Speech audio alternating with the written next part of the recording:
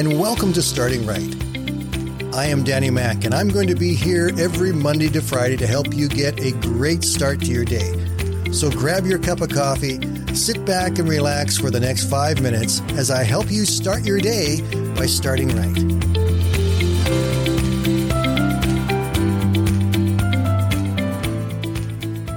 Today is November the 11th, and here in Canada, we set this day aside, calling it Remembrance Day, so that we can pay honor to all of our military who have served and those especially who have passed away defending our country and fighting for our freedoms. I am honored to be able to thank everyone who has ever served our country in the military and has done it with such valor and such dignity. Thank you to all the members of our armed services. Our story today ties into the military service. It is about one of the most famous photographs in Canadian history. It's been memorialized with a monument built to it. There's been a special coin from the Canadian Mint made for it. There's even a stamp from Canada Post that's been printed to remember this photograph. It all began back on October the 1st in 1940 on the corner of 8th and Columbia Street in New Westminster, just outside of Vancouver. A regiment of soldiers were marching south down 8th Street, headed for the ship Princess Joan, which was going to take them over to Nanaimo on Vancouver Island for further training. Friends and family members lined the streets, waving and cheering, and many of them with tears in their eyes. None of them knew if they were ever going to see these men alive again. They knew that the war in Europe had to be stopped and that these men had answered the call. One of these brave men was Jack Bernard, and two of the people who were lining the street that day were Jack's wife, Bernice, and his 5-year-old son, Warren, whom everybody just called Whitey. As Jack marched down the street to war, rifle in hand, he heard a voice cry out, "Wait for me, Daddy!" Watching his father march off to war had become too much for Whitey, and breaking free of his mother's grasp, he ran towards his father. And at that moment, a photographer for the Vancouver Province newspaper named Claude Detloff took his one and only photo that day. One and only because in 1940, his camera only had film for one picture. The picture he took captured that heartbreaking moment of a family that was being torn apart by war, of a father and son reaching out for each other, neither of them knowing if they were going to see each other ever again. Within weeks, that photo was shown around the world, including in Life magazine.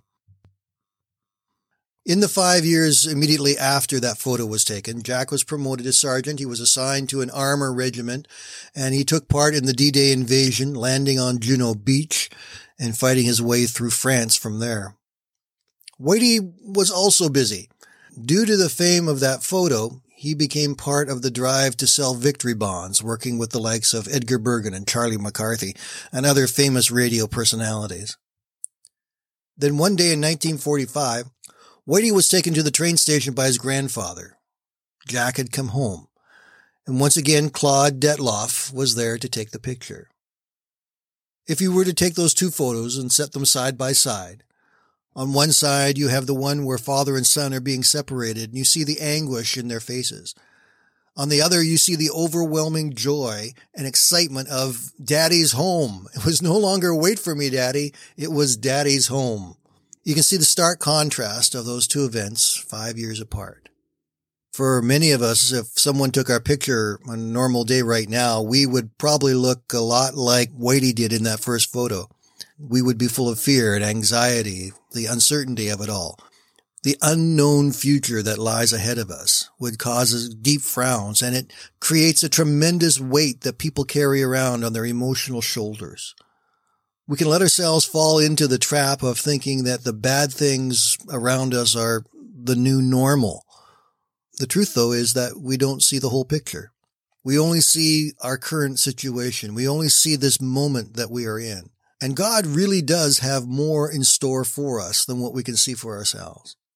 Psalm 27 verse 13 says, "I remain confident of this. I will see the goodness of the Lord in the land of the living." I will see it. Our hope cannot be in what we're seeing around us right now. It certainly cannot be in the politicians. It cannot even be really in the medical experts because they keep changing their minds and we don't get a handle on this even from what they are saying. That's not where our hope is. Our hope is not in people. Our hope is in the Lord. Don't let the weight and burdens of the present drag you down into the depths of despair.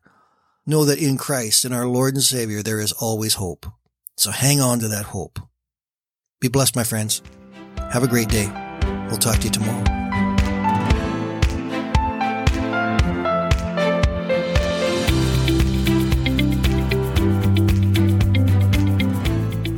Thank you for listening today.